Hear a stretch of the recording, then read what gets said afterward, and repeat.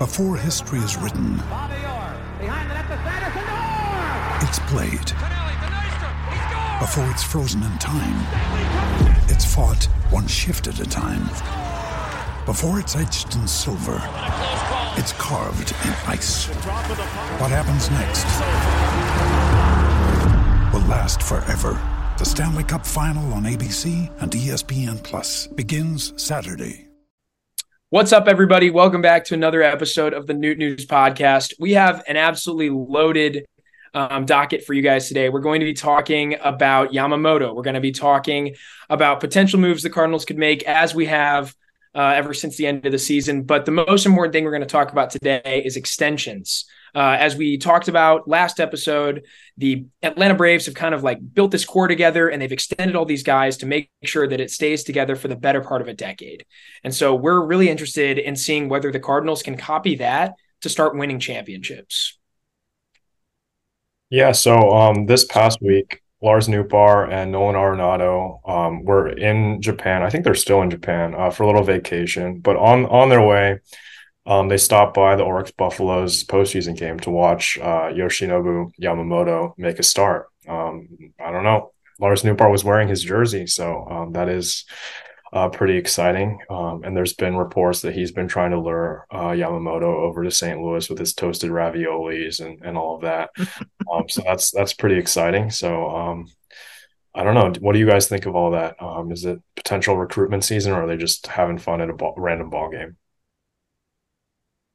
I mean, it's got to be a mix of both, right? Like, I don't know how much this will actually play into Yamamoto's decision, but it can't hurt. I mean, Nolan Arenado shares the same agent as Yamamoto, so having him go down there and the Nootbaar, they already have that relationship and connection. It's starting to be more and more reported now that the Cardinals have a strong infrastructure over in the Japanese market. They have a working relationship with Yamamoto's team. Like, there's just a bunch of little breadcrumbs that, like, I think could be the difference maker if they actually make a competitive offer on him. I still think Yamamoto takes the highest offer. But if it's the Mets and the Cardinals are throwing out the same offer, that could be something that draws him.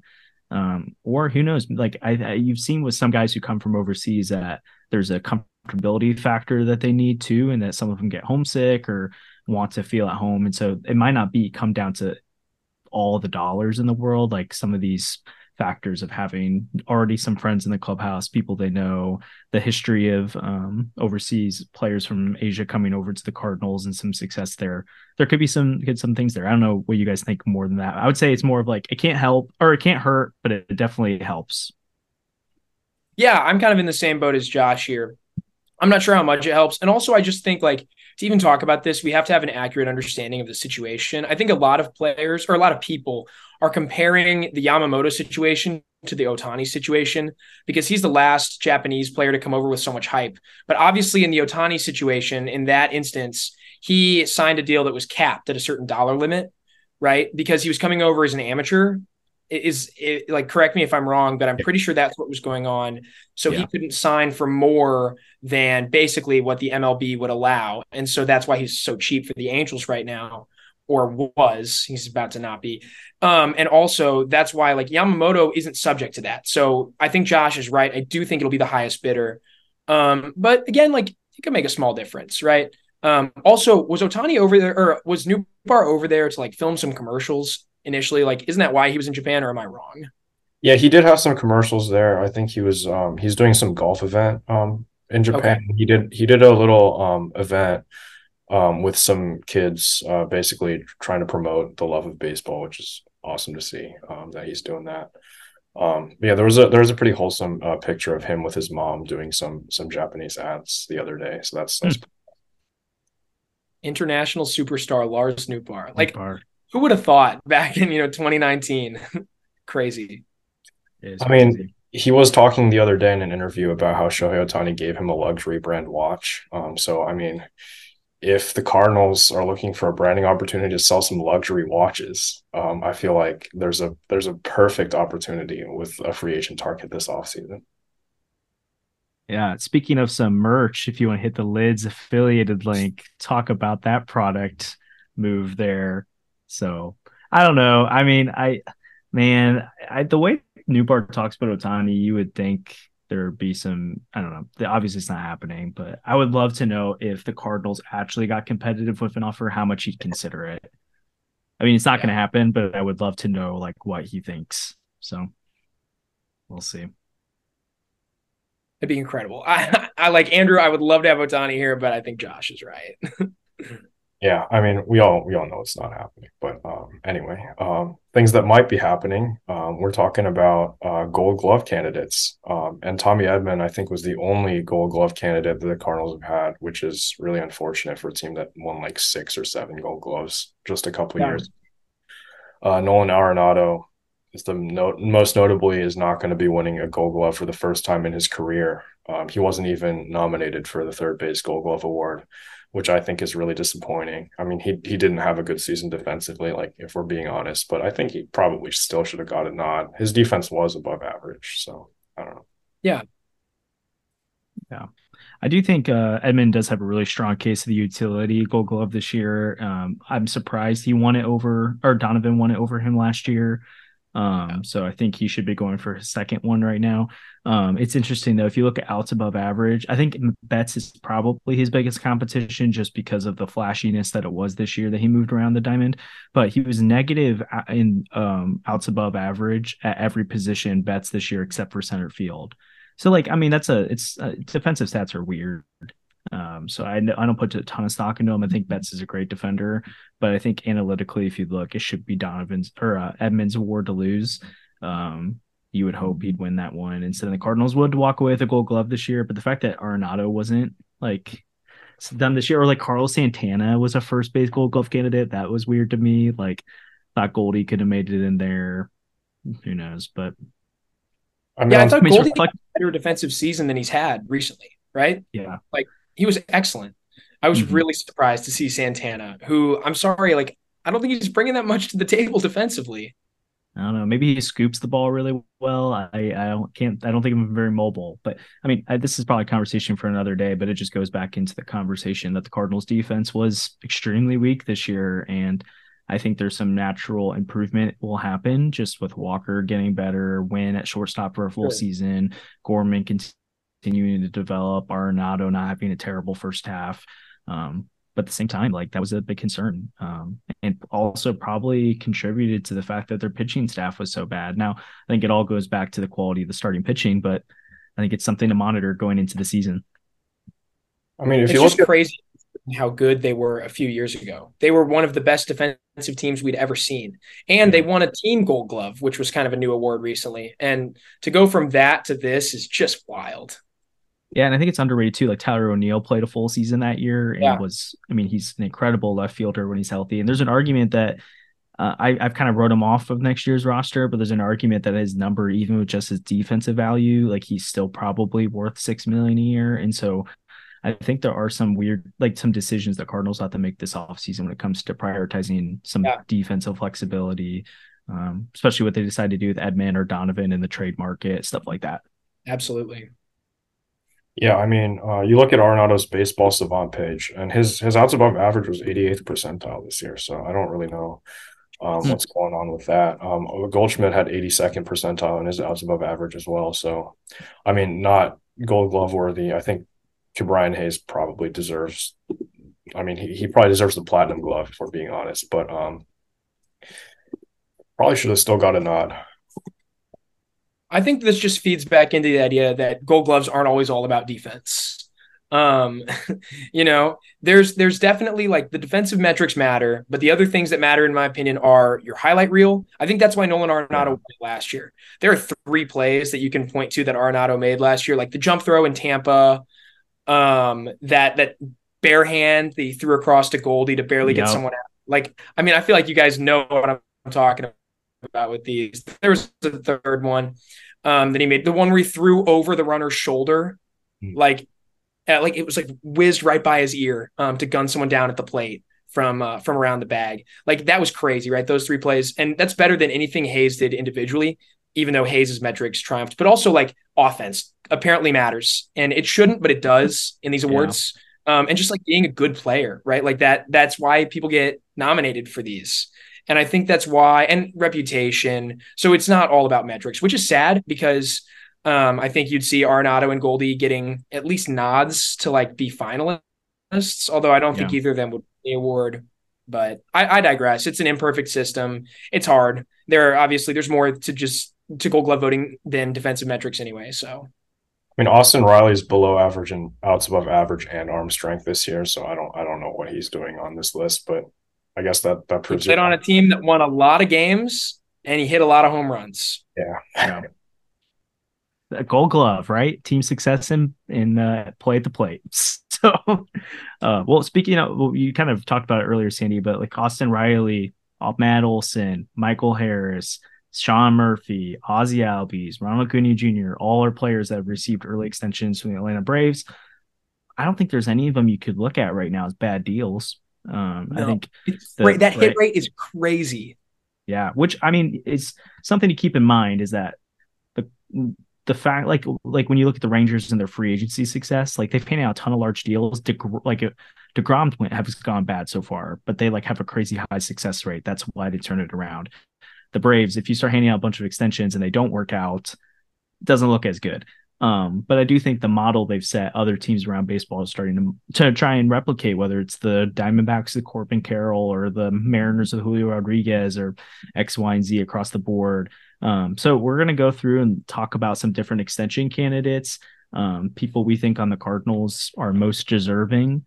I don't know. Do you guys want to just throw out names when we go through it, or do we kind of want to go through our mocked? We talked earlier a little bit about who we would put in an order. Do we kind of want to go 5 through 1 of the order we had earlier?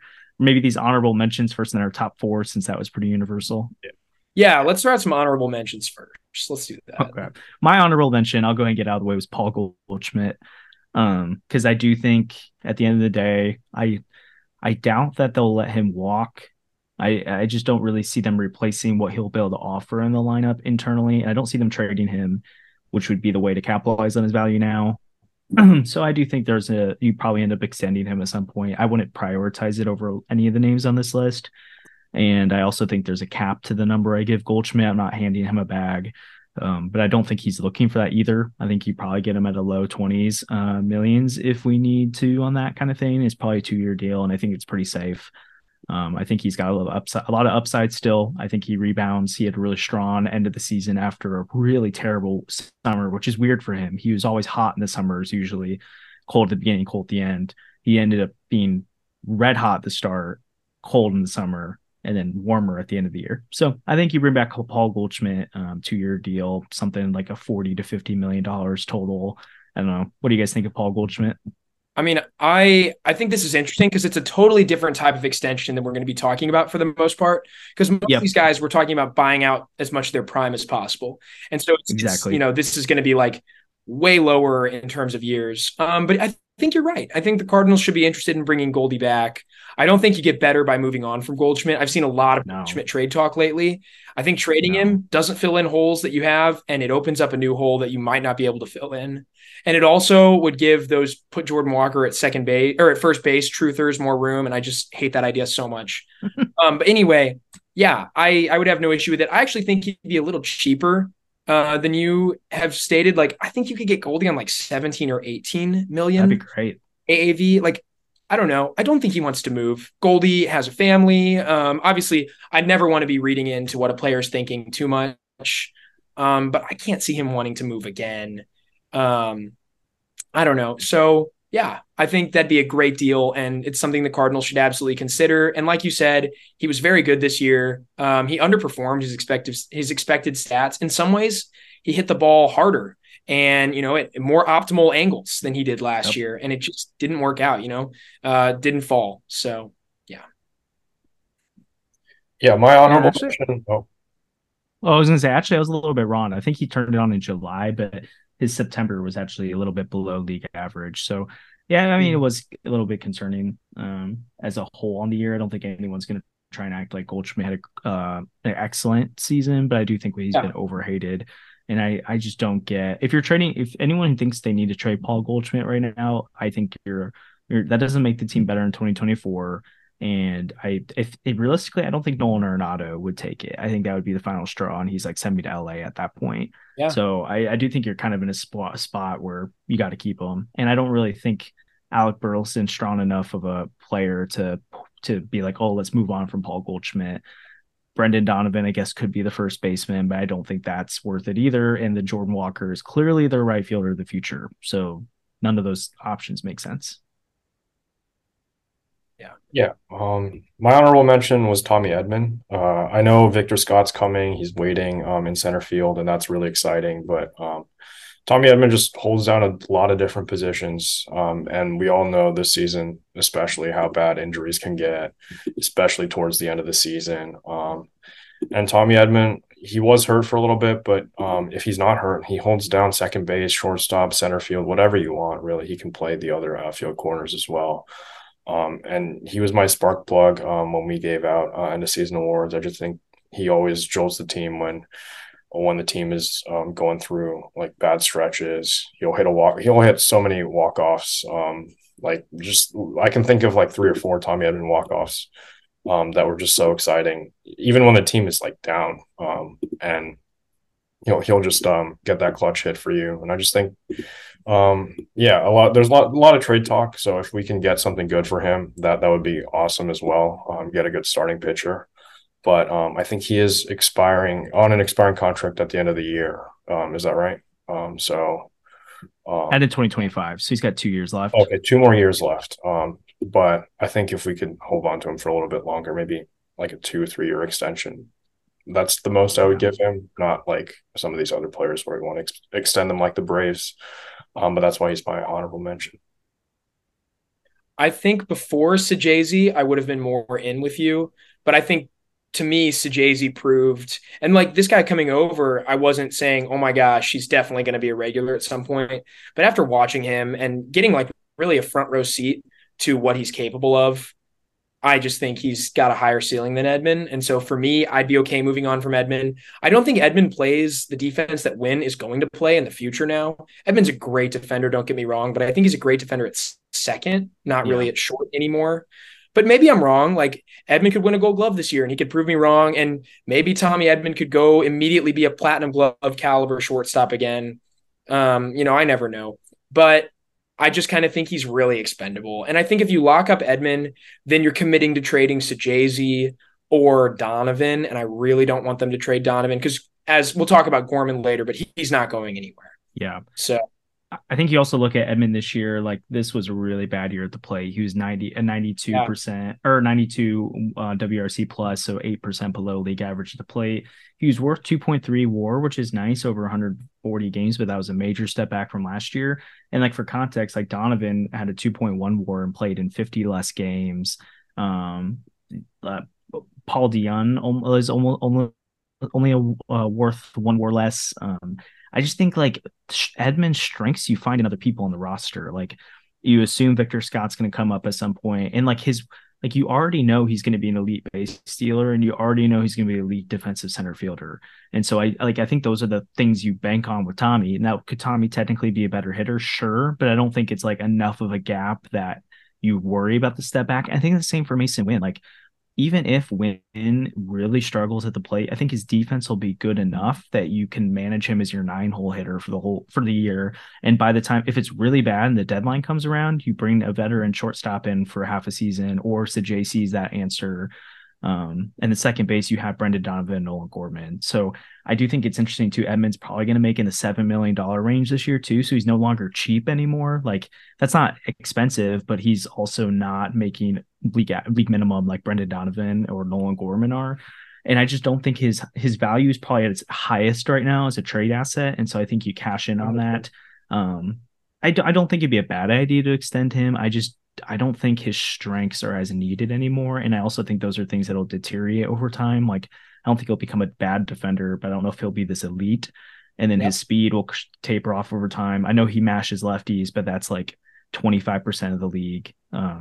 So I just think, and you've got your whole lineup really mashes lefties. So I don't think you need this guy. Like you've got Dylan Carlson can mash lefties. If you keep Tyler Neal, he can do that. Obviously, Nolan Arenado, Paul Goldschmidt, Wilson Contreras do that. So I just think he's more valuable as a trade chip. But I love Tommy Edman, though. It's not a hate on Tommy Edman. I just think they have so many good middle infielders that, and even long-term center field, Nootbaar, Carlson, I think you can get by with those two until Victor Scott's ready. And that's not even to mention a lot of the depth options the Cardinals have, where it's like, I really do wonder if Nick Dunn got plate appearances, how much worse at the plate would he really be than Tommy Edman? Nick Dunn had a 940 OPS in a large sample size at AAA last year. How much worse would Cesar Prieto be? And is Cesar Prieto a better base runner at this point in his career than Tommy Edman is now? I mean, it's like, I think you're right. I think you can cobble together Tommy Edman using surplus of other players on the roster at this point. Yeah. And that's not to say he's totally expendable. Like you said, we love Tommy, but it's a crowded situation. And if one guy needs to go, I do think Tommy might be the guy. I mean, right-handed Tommy Edman is just Barry Bonds, so I don't know. I'm a big believer. If he goes Cedric Mullins style and he just bats right-handed, he might be the best hitter on the team. No, we can go on to the next honorable mention now. Hey, that'd be kind of cool. But for me, this is going to be a little bit controversial, I think. If it's not controversial here, it'll be controversial among fans. So prepare. But I think the Cardinals should extend Giovanni Gallegos again. He's coming off of the worst season of his career. So why do I think they should extend him? It's because they're just pitchers like Giovanni Gallegos don't grow on trees. Here's my argument. Okay, Gallegos has been with the Cardinals now for 5 seasons, parts of 6 seasons, actually, if you count the short in 2018 he spent with us. Over those first 4 seasons, so 2019 through 2022, 4 full seasons, 228 innings pitched. Oh my goodness, a 2.84 ERA, 1.42 ERA plus. He was very quietly like a top 10 reliever in all of baseball. And he took a step backwards last year, but I've written about this at length. I've argued about this with people at length. I think Giovanni Gallegos was one of the most poorly managed players in all of baseball last year. By that, I mean, it's really simple. When Giovanni Gallegos doesn't have it, he doesn't have it. So pull him and don't wait. He gave up multiple home runs in every appearance that he gave up a home run last year. So it felt really simple to me the 4th time around to just not leave him in, but instead they let him give up 3. So that was wild. But again, pitchers like him don't grow on trees. By that, I mean, you just don't find relievers who are good year in, year out for long stretches. Reliever is such a volatile position. I would argue there's more inter-year volatility between relievers than any position in baseball and maybe any position in American sports. It's really difficult to find guys with consistency over multiple years. And if you can get that in Geo and you can get it cheap, I say you jump on that. Yeah, I won't I'm not a strong disagree on it. I think the part that I would wait on is he still has a club option for 2025 at $6.5 million. So I wouldn't be in a rush to extend him again because he'll be entering age 34 at 2026. And that's still pretty, I mean, he's probably still got 3 more years after that as a reliever, but I don't know what kind of number he's going to be looking at right now. If it's 6 or below, I don't think it's a big deal. But if he's wanting to go higher than that or want like 2 to 3 years added on, I don't know how much I love that idea. Andrew, I don't know if you have any thoughts on that, but I would rather turn the conversation to Ryan Helsley as an honorable mention than Giovanni Gallegos. Yeah, I mean, Gallegos, I've shared my thoughts on here. I think we're kind of on opposite ends on where we feel about Gallegos. Like, yeah, if he looks like he's bad, you can pull him, but there's a 3-batter minimum now. Like you can do a lot of damage. 3 batters, like I bring it up all the time when I talk about Gallegos, but the WBC semifinal, double to Ohtani, then you walk Yoshida, and then Murakami hits a walk-off double, and the game's over. Oh, look at that. That's really, really tough. And that was all just 3 batters. So sometimes you don't have the leeway to let Gallegos run that far. And I feel like for a reliever who I believe to be extremely poor in clutch situations, I don't hate seeing him in like the 7th or the 8th. It makes me nervous every time he's out there because you never know what you're going to get with him. But he's not someone I'm going out to extend right away. Well, to your point, Sandy, though, I'm looking, he ranks 35th in baseball in reliever salary, which that means, I mean, anyone who's ranked above him has a post 6-year contract. Like they've been in the league a while, so they have their free agent contracts.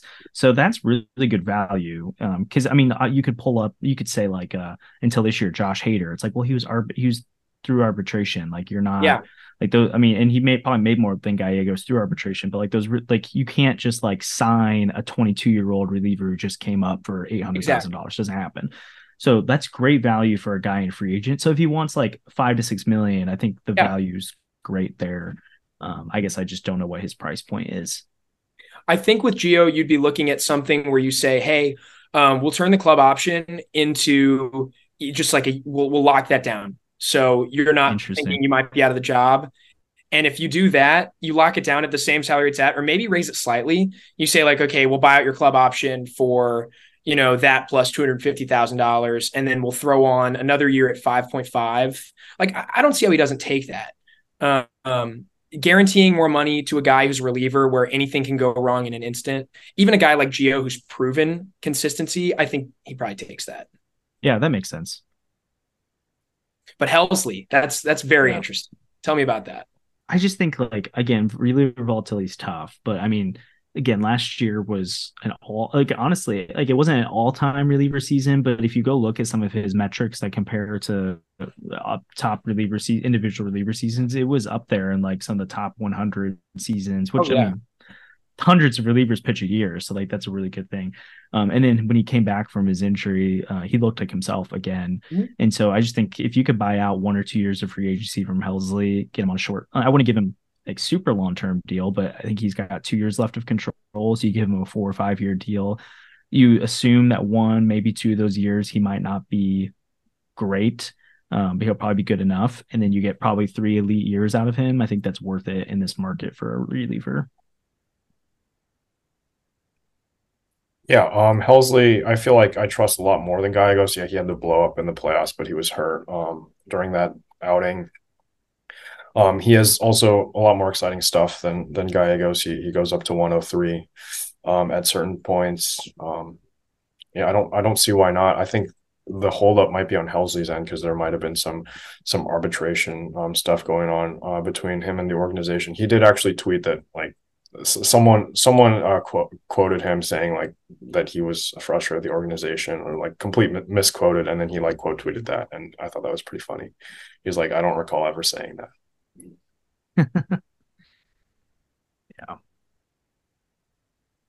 Yeah, I'm with you. Like Helsley's pure stuff is among the best in baseball. Very, very difficult to do what he does. And he has multiple pitches that are incredible, so they play off each other really well.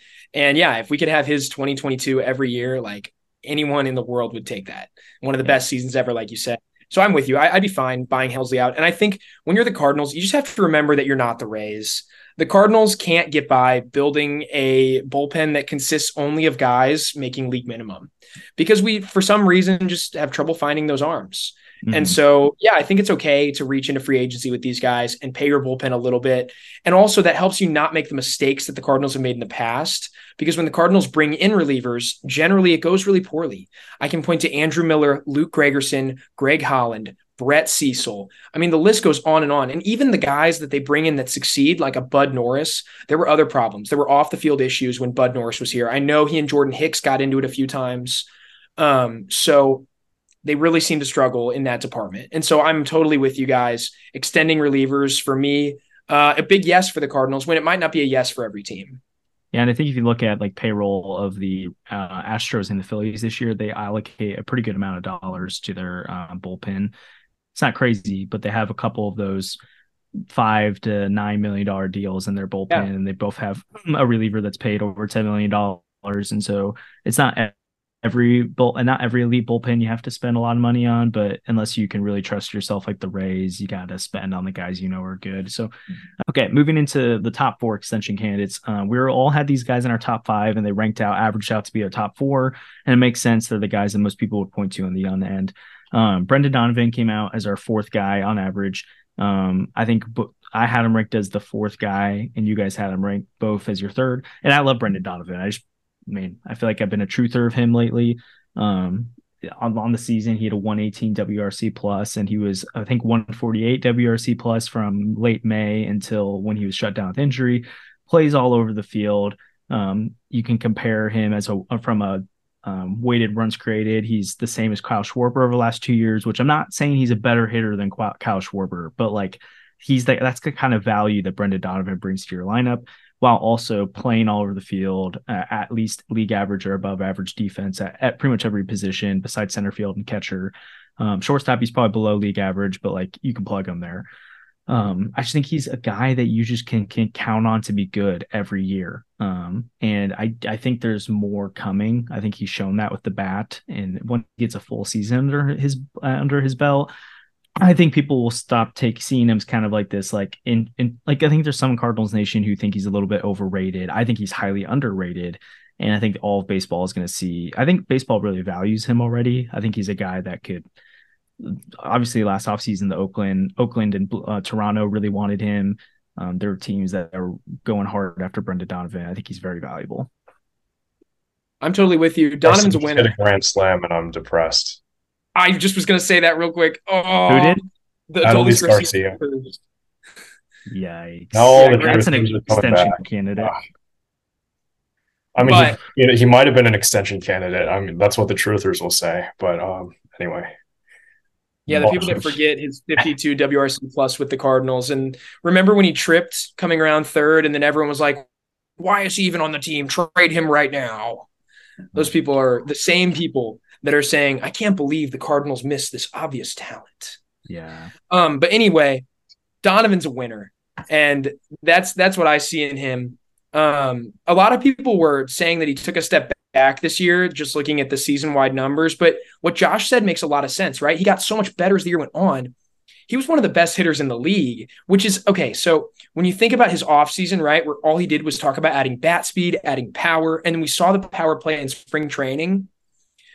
It was pretty exciting when we saw that power start to click that last month that he was healthy. So obviously Donovan is not going to be that 148 WRC plus guy all the time moving forward, because that's, almost MVP production. But I do think he can be a 130 guy. You see it, someone with elite bat to ball skills who just added a lot of power, and then he flashed that power not only in spring training, but during the regular season. Remember all the work he did with Driveline. Really exciting to see that. And like Josh said, the defensive flexibility, and he's above average at most of those positions. Yeah, this is something the Cardinals should be jumping on quickly. Yeah, I mean, you look at WRC plus rankings this year too. Like if he's a 130 guy, that puts him like 18th in baseball, above Luis Robert, right behind Brandon Nimmo. Like he's just a extremely valuable hitter. And so even if he sits around 120 with the defensive flexibility he has, that's a winning player. You need that kind of player in your lineup every single day. And if you lock him up now, that contract's not going to be crazy. So I think that's part of the appeal here too, versus some other names on this list is the kind of number you're looking at for Donovan. It's not the Julio Rodriguez deal or even the Corbin Carroll deal. Yeah. It probably looks like Michael Harris or less than that. And especially coming out the elbow injury too, maybe he's like, oh, I want some security here. So. Well, and the crazy thing is, like, there are going to be years in which he's a better hitter than Julio Rodriguez. And you're going to get him so much cheaper because he just doesn't have like the things those guys have when they came up, right? Donovan wasn't even in the Cardinals top 30 when he debuted, which like amazing, ultimate devil magic player, Brendan Donovan. But yeah, I'm all in on a Donnie extension. Yeah. Oh, last thing. I'm sorry. I wanted to say this earlier. I remember back after the Astros won their first championship, when Marwin Gonzalez hit free agency, I remember a lot of people talking about who needed him. And I promise I'll connect this. They said, a lot of teams don't need Marwin Gonzalez because what he is he's the icing on the cake of a championship team. And that's what people called him. They said he's a guy that's going to play all over. He's going to be a utility guy, probably be a well above league average hitter, but he's not going to play one position every day. He might not even be a regular, but they called him like a championship player. And I think Brendan Donovan is of a similar mold in the sense of like a really good team needs Brendan Donovan's. And if the Cardinals want to be that, like you need him. And those guys do not grow on trees. They're really hard to find. Couldn't agree more. I mean, 2017, Marwin Gonzalez hit to a 907 OPS. I mean, there's a Houston Astros logo on my trash can for a reason, but I don't know. That was an outlier season, but yeah, he was a very, very good player. Yeah. I mean, I think you see in like the Matt Carpenter types, the Ben Zobrist types, like there's just not every team ends up having one like that, but like they are invaluable when you have them. So Brendan Donovan's easily a top 4 extension candidate. You could argue higher on the list, but it's just why there's a core 4 guys that make a lot of sense here. Well, next on our list is someone that Andrew hates because he calls him the next Paul DeYoung. It is Nolan Gorman. We'll add some context to that in a second. But Nolan Gorman, I think, clearly is a guy that has a ton of potential. And you see the postseason right now. Speaking of a left-handed bat like Brendan Donovan, Nolan Gorman, I mean, left-handed bats win baseball games. And the amount of power this guy has, his eye for the plate already, like he's got a great feel for the strike zone. Even for a guy that strikes out a lot, like I think it's more of just him being aggressive rather than not knowing the zone very well. He hits the ball super hard. And I do think like he showed this year that when he's right, he can also be a decent average guy too. So he's not just home run or bust. I don't think he's going to be hitting 300 any season, but could he hit 260 in a good year? I think so. And give you 30, maybe 40 home runs. Like, yeah. And he's improving at second base defensively. He's a guy that long-term too, like if you have to transition to third base, Nolan Arenado won't be here forever. The DH spot's open, first base. Like, I just think there's a lot there. And I think when you think of like a future contending Cardinal team, I think it's hard to imagine them winning a World Series in the next few years without Nolan Gorman having clutch postseason moments. Like, you just imagine him as being one of those guys that's going to be a difference maker in a Game 5 of the NLCS. And so when you see a guy like that, you can clearly see this is the kind of guy who could win me a championship. You extend those guys. And he's early enough in that he's proven enough to get the contract, but he hasn't proven enough to get paid like handsomely. And so I think you could probably get him on a decent value too. I'm with you. I love everything you just said. Also, hilarious that you just attacked Andrew as soon as he's not here to defend. Right off the cuff. Yeah, just a bit of context of what Andrew said before I provide my own input here. Andrew basically said something along the lines of, when we were talking about this beforehand, he's wary of the Nolan Gorman hype. He doesn't like that he strikes out as much as he does, and I get that. I'm pretty strikeout averse myself. But he compared his first couple seasons to the first couple seasons of Paul DeYoung. And like, for those of you that don't remember, because the recency bias of how bad Paul DeYoung was post 2019, it's pretty strong. But before that, Paul DeYoung was a really good player. And when the Cardinals gave him that contract, it made a lot of sense. It was definitely the right move. It felt like a bargain. It felt like the type of deal that, could really hurt Paul DeYoung because it might keep him away from free agency when he was looking like he was going to be in one of those really strong shortstop classes. Yeah. So is that the same with Gorman? No, I'm going to refute that and say no. I think Gorman has a lot of things DeYoung just didn't have. Paul DeYoung has power. Nolan Gorman has power. Those are two different things. When you look at, so Nolan Gorman this year, 405 at bats. Kyle Schwarber this year, 585 at bats. So he's getting about 67 to 69% of Kyle Schwarber's at bats. Gorman hit about 30 bombs. Schwarber hit about 45. Like, that's pretty similar power numbers right there. Now, am I saying that, oh yeah, had you given him, 600 at bats, he was definitely going to hit 45 homers? No, but I'm also saying that it averages out to that. So he might have. If those rate stats stay the same, that's incredible. You're talking about a guy who's going to hit.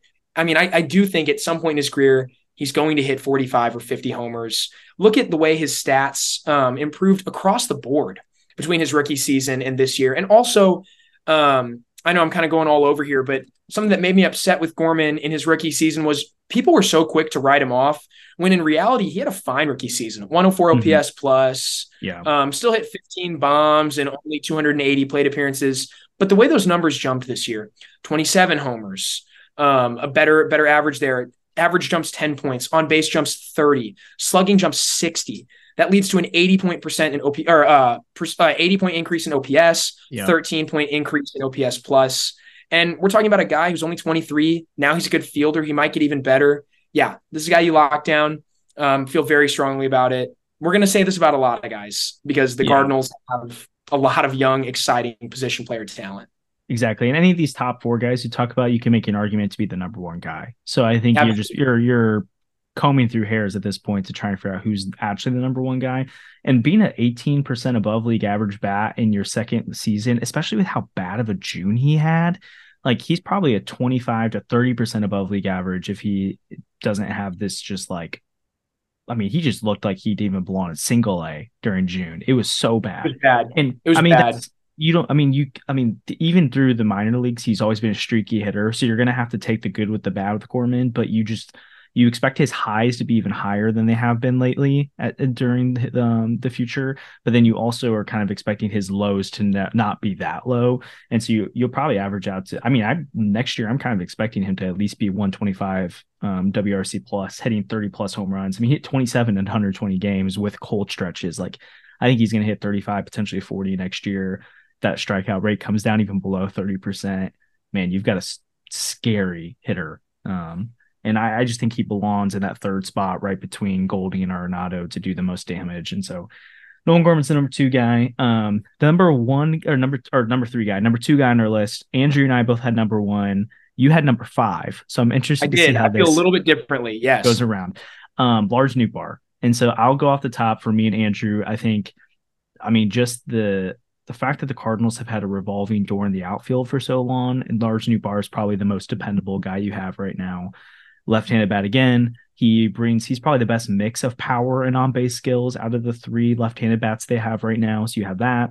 He can play center field, which is really important, but he's probably best in a corner outfield long-term. And so you don't want him necessarily to be your center fielder, but your lineup projects even better if he is. And then the marketability, I think that's something fun. And I think it's helpful for the organization. And he's just a great clubhouse presence. And so I think where you're going to go with this is probably where I think it's a little interesting is I don't know what that dollar number looks like. I don't think it's a crazy number, but it's going to be higher in my opinion than what Brendan Donovan and Nolan Gorman would get. And AAV wise, it could be higher than what a Jordan Walker would get. So I do think there's some risk with that and some, or maybe not as high of a payoff with paying him early. Like it might not be as like Donovan, Gorman, Walker, you might get a higher like return on your investment if you extend now, while Nootbaar, you might like just make sure you keep him, but you don't really save a lot. So I see both ways, but I just think he's probably the most I think out of the 4, he's probably actually the safest in my opinion to go ahead and extend. Maybe Donovan, but I just really like Lars Nootbaar on this team. No, I understand all of that. And I love Lars Nootbaar, right? I'm a member of a podcast named after him. I love Lars Nootbaar. I can't say that enough. But there are 2 problems with that extension. And it's not that I don't want Lars Nootbaar extended. If the deal is right, yes, extend him right now, right? Obviously the transaction freeze, but extend him immediately if the deal is right. I'm all in on him. My problems are you have to do it immediately so you don't get time to sit on it, right? If you don't extend Nolan Gorman this year, that's fine. He'll get more expensive, but he's not going to immediately go nuclear and become exorbitant. Lars Nootbaar, if you don't extend him this year and he is even good next year, he's going to get very, very, very expensive. Yeah. I think that's the issue. I think the fact that there's no time to wait for, someone like me who I would say, if I was a GM, I'd be a very, very cautious GM. And that's something I like about Mo Zaylock. I think Mo Zaylock's really careful, very deliberative. So this just feels like the type of move that would be pretty aggressive. Because it would have to be aggressive. You have to make it now. The other problem is I think Nootbaar knows his value better than a lot of these guys. And that's because he's more proven, but also because Nootbaar was doubted so much, I think, when he came up. And I think he plays with that energy. And I think he knows that he has gone from being somebody that people saw not even as a 4th outfielder. There were people wondering why give up Lane Thomas instead of Lars Nootbaar at the time? Said, a Lars Nootbaar trade was interesting because I don't think he has any value to the St. Louis Cardinals. At one point, he has this year. So I think Lars Nootbaar knows now that he's gone from that to regional superstar. I think he knows his value, and I don't think he's going to be and I'm not saying the Cardinals should be swindling players, but he's not going to be swindled. That might be something you get. And with these other guys, I think if you put life-changing money in front of Jordan Walker, he probably says yes. But if you put life-changing money in front of Lars Nootbaar, I think he says, I'm close to free agency. I know my worth. I'm going to go get an absolute bag somewhere. Yeah, Sandy, with Lars Nootbaar there, I think you want to extend him now. You have to extend him now if you're going to get any kind of discount on him. Otherwise, if you're waiting till after next season, you're at this point probably paying for what you hope he can continue to become. or maintain him rather than like a lot of these extensions, especially the other three, you're hoping to get a major discount on. And so I think that's a lot of this will just depend on, is he willing to, like, he knows his worth, but does he want to be in St. Louis? And does he value the stability long term, or does he bet on himself more? I feel like he's a guy that'll bet on himself, but we'll see. Okay, so the last extension candidate for us, we all had him as our second ranked guy, and I think he's probably the most likely guy to actually accept an extension would be Jordan Walker. Sandy, why do you think Jordan Walker is such a valuable extension candidate at this point? Yeah, so I mean, the only guy I had over him was Gorman, and I expounded on how much I love Gorman earlier. But Walker, he's the best prospect the Cardinals have produced in a long time. Yeah. And he had a great rookie season, right? We're talking about how good Gorman was this year. Walker was about that good and 2 years younger and with less experience in the league and a bigger sample size. Yep. So Walker did pretty much everything right as a 21-year-old offensively. And he had some cold stretches as well. We saw him get sent down. People criticized that move. I actually think it worked out really well. So not only is Walker great at the plate, he seems like he's going to be a good defender. So he was horrible in April and May and June and July and August. But then in September, he looked a lot better. And it was a gradual progression through the year that people who were just watching the errors and just watching the misplays might not have noticed. But if you paid attention, you could see Walker get more comfortable through the year. His first step got so much better. He was just so much better at reading the ball by the end of the season. And that's just what happens for a 21-year-old who comes into the season with less than 50 games of experience at a position. He gets better. These guys are professional athletes. I think people forget that all the time. And not only that, Jordan Walker is an athlete among athletes. Yeah. He's a specimen. On top of all that, he just seems incredibly dedicated. He has all the intangibles that you're looking for in a guy. And I would never make that the number one argument for why you keep somebody around, but it helps. And so all of that considered, like, yeah, you lock this guy up. This is exactly what the Braves did with Acuna. They said, hey, Acuna's the best prospect we've produced in who knows how long. And he sort of proved himself in his first season, and then the Braves locked him up, and now he's winning an MVP. Yep. That's what you do when you produce someone with this kind of talent. And it's not just internally the Cardinals are saying this. All of baseball said this. Jordan Walker ascended to the number one spot on MLB's top 100. Like, the Cardinals haven't had that impact talent in a while. We haven't seen somebody reach number one, and it was a consensus number one. They had him ranked ahead of guys like Corbin Carroll, ahead of guys like Henderson, ahead of guys like Jackson Churio. And so that matters, and that's something the Cardinals need to jump on now. Yeah, and you'd look, I mean, he's a 116 WRC plus guy on the year, and he had his cold stretches, but then the last 2 months of the season, that was 126. He had a 356 OBP, 470 slug. So, like, the power was starting to show as well, which is something that's why they sent him down, because he's not going to be that elite talent if he's hitting the ball into the ground so often. Yep. He's hitting those line drives, those fly balls. You can see that he's going to be an elite hitter. And I really do think, like, like you said, Brendan Donovan and Nolan Gorman, you could probably wait another offseason and they're probably going to still not be terribly different in price wise. I think Walker could potentially, like, shoot up in value after this season, because I think he'll show that he's going to be a future, at least above league average corner outfielder with insane pop. Hits for a great average too already, which is awesome coming up. You're not really worried about him being a guy that's going to slump into 230, 240. Yeah. Like, he's going to hit 280, 290, probably 300 at his very best. Takes the walks, hits for power. What else could you want? And I just think you also trust the work that, like you said, the intangibles too. He's comes from a great family, seems like an incredible guy. You don't really think he's going to take the bag and then start to play awful. He's a guy that genuinely loves baseball. And I just think I said Nootbaar is probably the safest in my opinion of the guys you could extend, but as a hitter, I think Jordan Walker is the safest, where I think his floor as a hitter is probably higher than Donovan, Gorman, and Nootbaar. He just has the ceiling of a future league MVP type guy. Now, do I think that's high expectations, but perennial all-star Jordan Walker, I think, has that written all over him.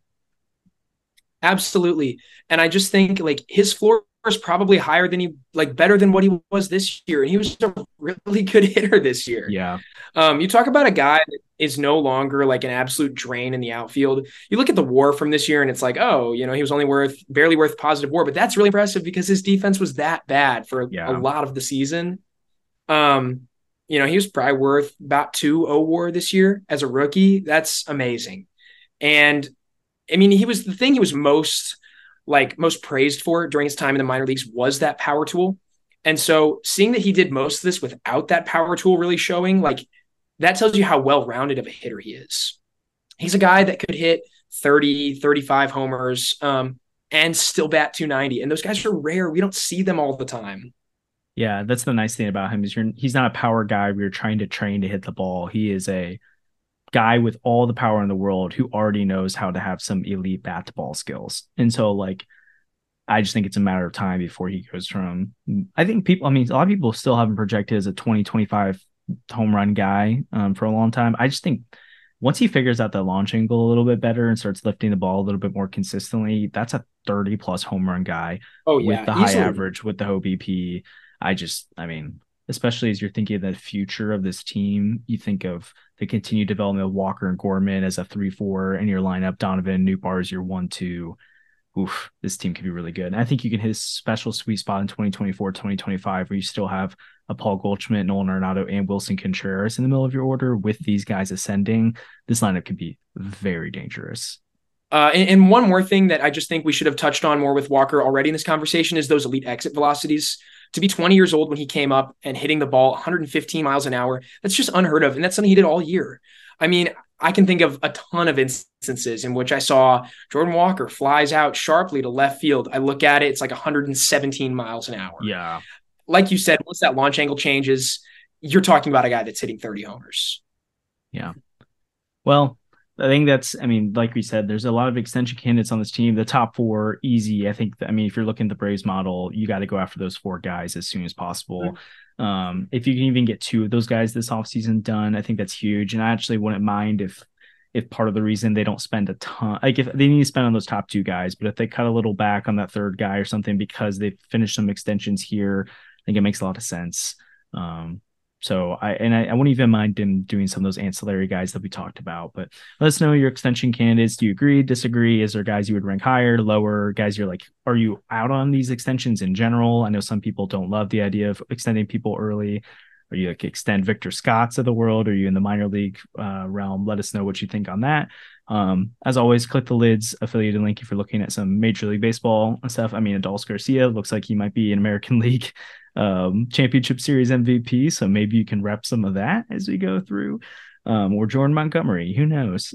Or get ready for your Sonny Gray Cardinals jersey because we're speaking that into existence. It's happening. Or celebrate your Jordan Walker extension with a jersey, We'll be back next week and we've got a lot of fun. We're planning on doing a lot of fun stuff this off season with guests and off season talk. And so subscribe, Newt News, YouTube, all the audio podcast platforms you do, TikTok, Twitter, Instagram, we're everywhere. And we'll see you guys next time.